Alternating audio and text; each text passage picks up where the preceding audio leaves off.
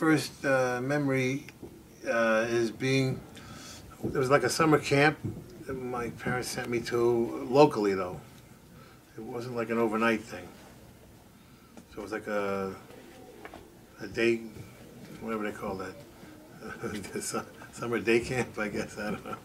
Anyway, the first thing I remember is hearing the coast, there was this jukebox, and it would echo like throughout the entire, camp. I remember hearing the coasters, yakety yak. The first memory I have, really, of rock and roll, and my grandmother would be dancing around occasionally when she did the housework to Elvis Presley, which is the only reason why I ever heard of Elvis Presley. And then my aunt bought me Poison Ivy because I got Poison Ivy. And my uncle bought me a couple records. So, I started buying singles, Duke of Earl, Palisades Park,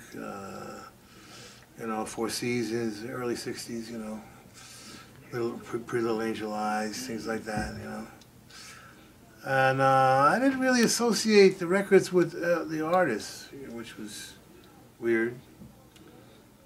It's kind of like what's happening now. Anyway, it was really, life began February 9th, 1964. From my, same story you're going to get from almost everybody. When the Beatles played this variety show called Ed Sullivan. And, the whole family would be in one room watching the only TV, which was attached to the piece of furniture that was also the record player. And, and seeing a band play was really everything to me. It was a whole different communication, literally. I had no interest in being in a business or, no interest in Elvis Presley or anybody else I had heard of. I never heard of most of them. I never heard of Chuck Berry or Bo Diddley or Muddy Waters until the British Invasion turned me on to those records. So it all began with the Beatles. They were literally like they dropped in from another planet and gave you hope. It was just like this new world was revealed, something I wanted to be a part of. I didn't fit in anywhere else. There was no, I had no ambition to go to school, to join the military, to work with my father's job, whatever every other kid was doing. No interest whatsoever. So I didn't fit in anywhere.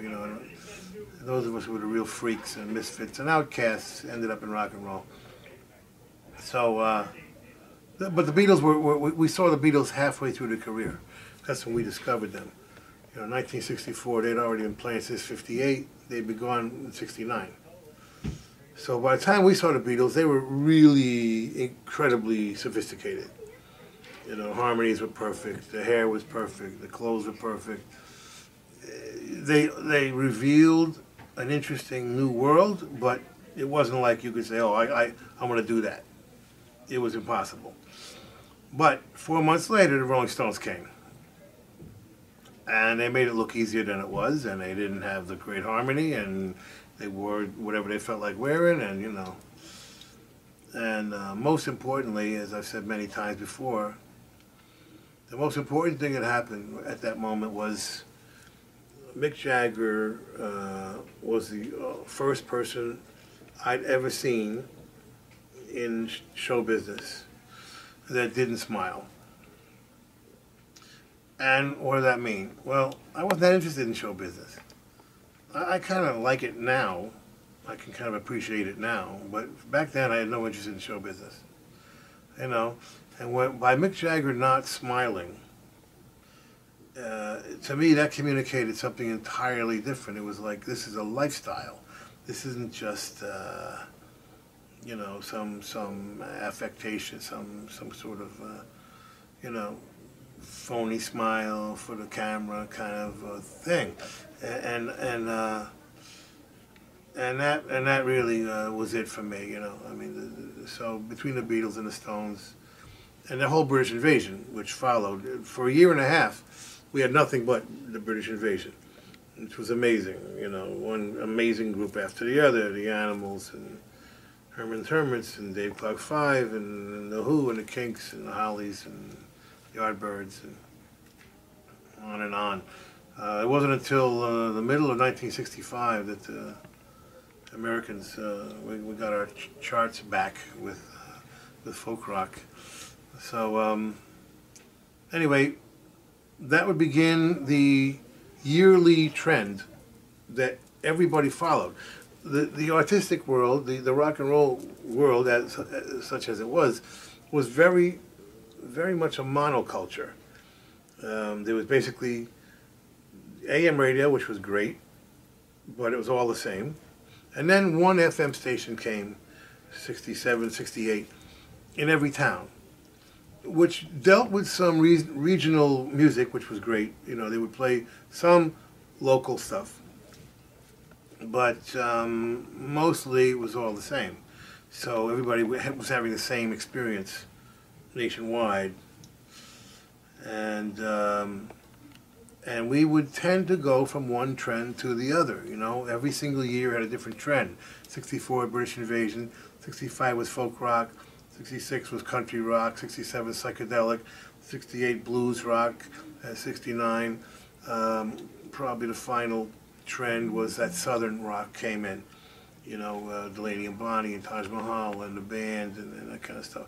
So those trends, you know, were something that we all, you know, went through, or if you loved it and really felt it was your thing, you stayed there. You know, some people got to blues and they stayed in blues forever, you know. But for most of us, you take a little bit of this, you take a little bit of that, you're building your identity. And so my identity, you know, pretty much was in place by the early 70s, and then we were used to every single band having a very distinct identity. You couldn't really, you know, you could be influenced to some extent by other people, but you really had to have your own thing.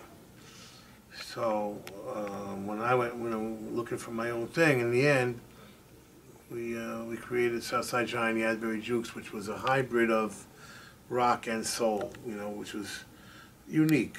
You know, we were trying to be like the white Sam and Dave, me and Southside.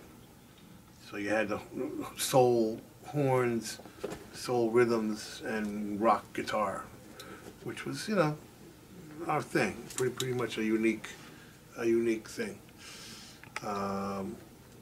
You know, and that was the beginning. You know, that was, you know, by then, you know.